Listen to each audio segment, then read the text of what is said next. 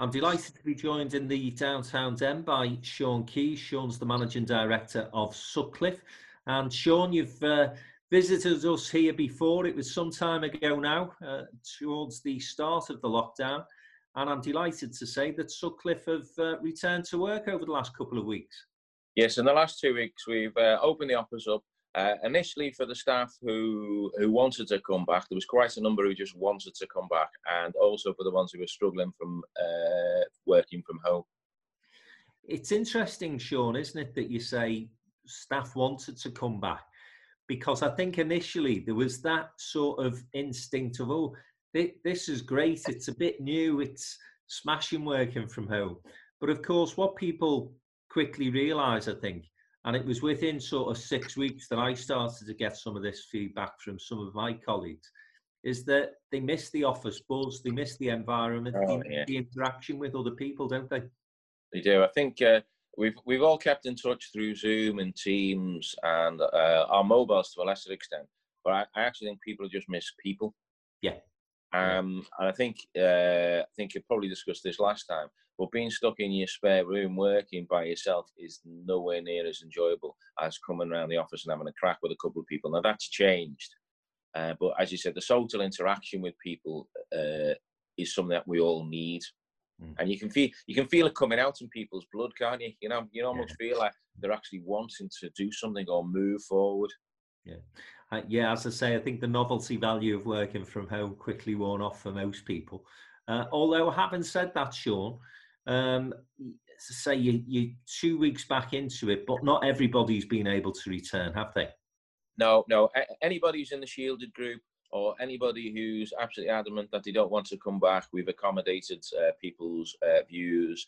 We've typically gone for the ones who want to come back. We're probably into phase 2 or 3 of people coming back very, very, very slowly and very, very, very carefully. We've planned the office out. It's similar to as if you walk around the city centre. There's also the little marks on the ground where you can't move. We've took tables away. But typically the first people are the ones who really wanted to come back. And surprisingly, there were quite a few. Who wanted to come back. And in the end, Sean, in the construction sector, you've never really fully closed down, have you? There's always been stuff for you guys to do and to be cracking on with. Yeah, even in the very early days, there was always stuff to be done. So I think contractors, Boris Johnson's view with contractors and construction, it was always a little bit loose. And I'd like to believe that was so that the door could stay open for those contractors to carry on working. If they're working outside, then there's no reason why that's any less safe than working in the garden. So many of the contractors carried on working. And then personally, from our perspective, I was asked to go and look at a couple of dangerous buildings, went to look at a fire, the building that burnt down, and you can't hang around and say, oh, I'll look at that dangerous building in 3 months because it might have fallen down. So there was always a demand for us, even in the time when the lockdown period was on, to actually go out and see people and do a few jobs. Yeah, you can't be looking around that sort of facility on Zoom either, can you, as good as it is? No, absolutely not. So let me just ask you then, not just in terms of Sutcliffe, but also in terms of the sector generally, how do you think construction is going to manage going forward? Is there going to be a cliff edge for you guys, or are you thinking that there's going to be a relatively easy way back into business as usual? Yeah. This is a strange sort of recession that we've gone into, because in the past previous recessions, construction industry gets hit first quite hard. This time we haven't. As some of our friends who are in the hospitality sector have been hit really hard. Construction hasn't. From what I'm gathering, I think our sector's probably dropped maybe 15 to 25% as a whole over the whole 3-month period. But there'll be a pent-up frustration within people to get straight back and do it. So people I'm talking to are still keen on going back to site and getting the stuff up and running. So anybody who's doing any public sector work, that's kept on going, albeit at a lesser rate. Some of the private sector work has dropped, but I'm feeling somewhere around the 80% mark is where it's at. But there's a lot of pent-up frustration, so there'll be a bounce. People will want to go back and complete their projects. And in terms of those larger projects that you're involved in, Sean, you still getting the sense that they're going to continue then? That seems to be what you're saying.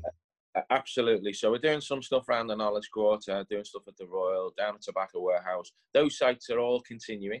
All of them are continuing, but with reduced numbers on them. So I suspect progress on construction sites will be slightly slower because people are socially distancing and they're making sure that the numbers are kept at a lower level.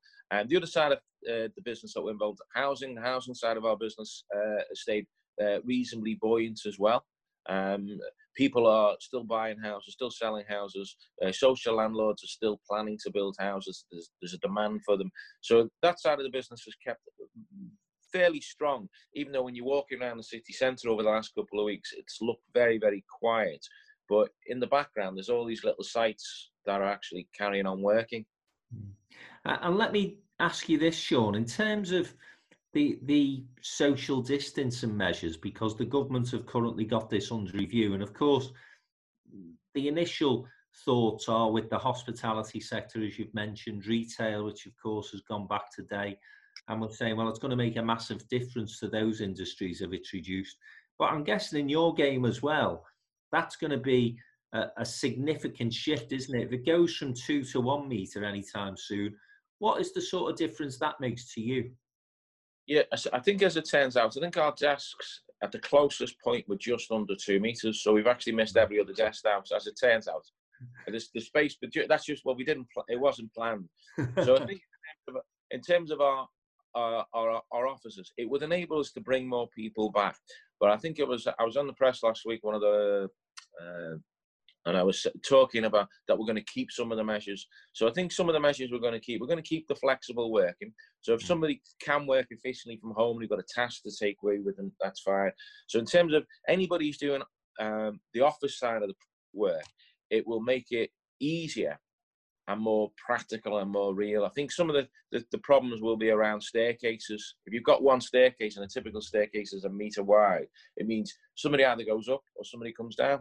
So I think social distancing, whether it's 1 metre or 2 metres, isn't going to make a great deal of difference to us. I prefer it to be 1 metre, but I probably prefer everybody was safer. I think on construction sites, it's more of a problem because if you need to lift something or move something, then the chances are you're closer than 2 metres to a person. Yeah, and that's where it could make a significant difference, I suppose, isn't it? And the other thing is, Sean, I mean, I think that, we've all got in mind, good employers, about the safety of the workforce, and indeed, for each other, we've got to look after the wider community.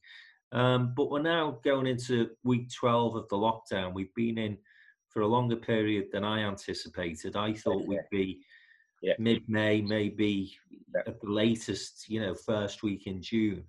And although I do accept the fact that we've got to be conscious of people's health, I'm starting to be equally concerned now about the implications, not just for the economy, but then the health issues that starts to bring. So, you mentioned the staff who were desperate to get back into work.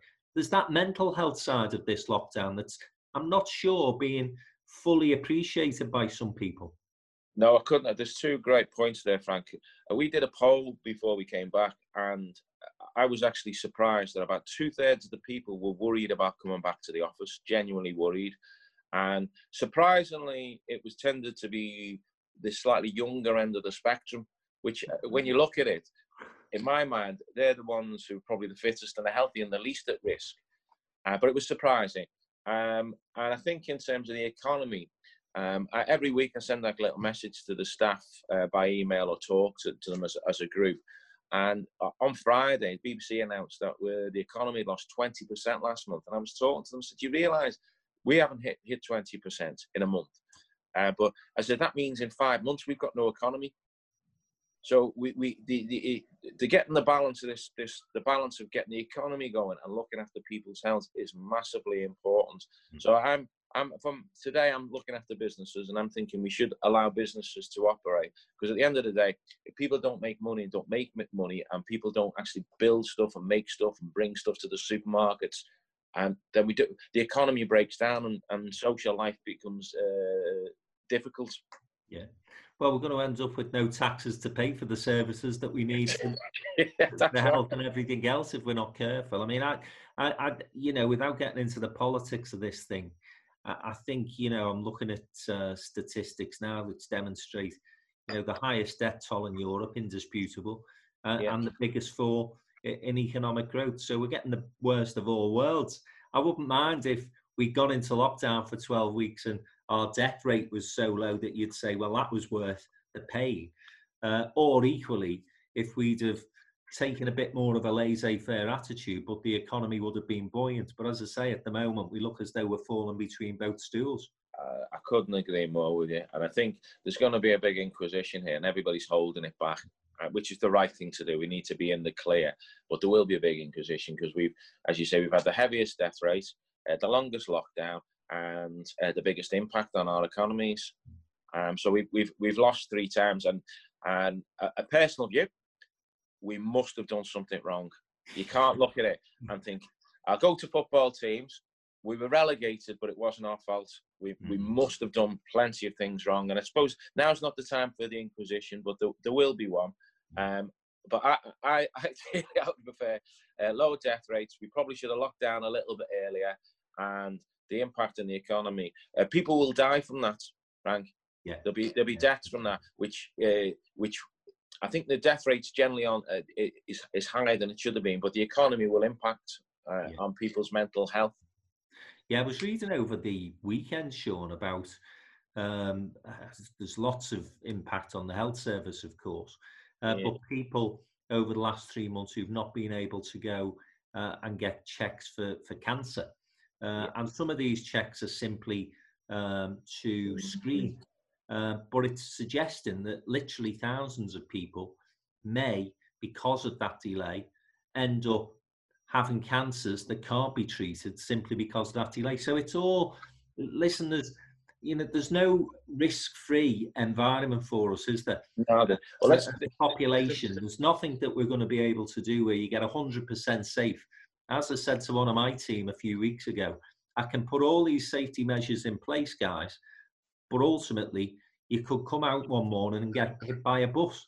You know, so you can't guarantee everybody's safety 100% of the time. Yeah, I think the construction industry is quite good at analysing risk. So it takes a risk every time we do anything. I sometimes think the most riskiest place for me to be is at home because some of my DIY tasks are not the greatest. But if you think about it, if you're at home, you could be on a step ladder and trip off. Yeah. So everything we do in life, there's a risk, and it's about keeping it down to what would be a sensible level. And I said the construction industry is quite good for doing that. Interesting, when I was chatting to some of my staff over the previous weeks, I was saying to them, and this is absolutely true, I said, it's less busy in town, but round by the office than it is where I live. Where I live, there's lots of people walking up and down the road, and it's amazing everybody's talking and looking after each other.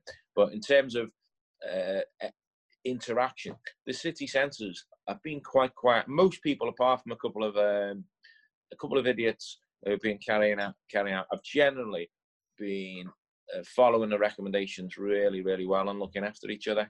Yeah, and that's what it's about, isn't it? It's about us all taking some personal responsibility and making sure that we do what we can to implement what the government are advising. But listen, Sean, in terms of Sutcliffe's then, you've got through, as you say, a very long lockdown. You're starting to slowly but surely get back into work. So is it glass half full time for you guys? Yeah, probably is actually. We've the first part of this, we've been now, I think it's about 80 days or something. The first part of it, you didn't see much. Everybody's working remotely. And I think the effects of people working away from each other has just slowed us down a little bit. But I see a bounce in the construction sector, and I see a bounce. I see there's people with pent-up frustration to start their developments, and I think funding's still there. This isn't a financial crisis created by financials, so that money will be there. I think there's just been people holding back. So in our sector, I'm anticipating a bounce in the construction sector. Might take 3 to 6 months for it to start to take hold, but I'm looking forward to be on this maybe hopefully for Christmas week when we're actually out.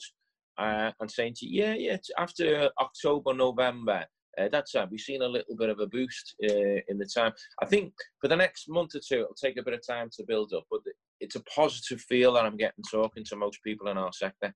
Yeah, and the other thing I wanted to ask you about, Sean, because I know it's an area of work that you're interested in, is that skills agenda.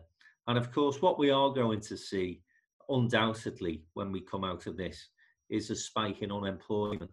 And I know that, you know, your sector is one of the key areas where you've been saying for a long time now, listen, we just need more people who are skilled enough to work on our industry. You'd hope that the government and the powers that be now are looking at being able to fast track people, you know, better quality apprenticeships, and perhaps using companies like yours to do the training and providing some funding for it. Yeah, what typically happens in these, I've seen a couple of these, is that when you go into recessions, obviously everything shrinks, and training is one of the ones that just falls by the wayside.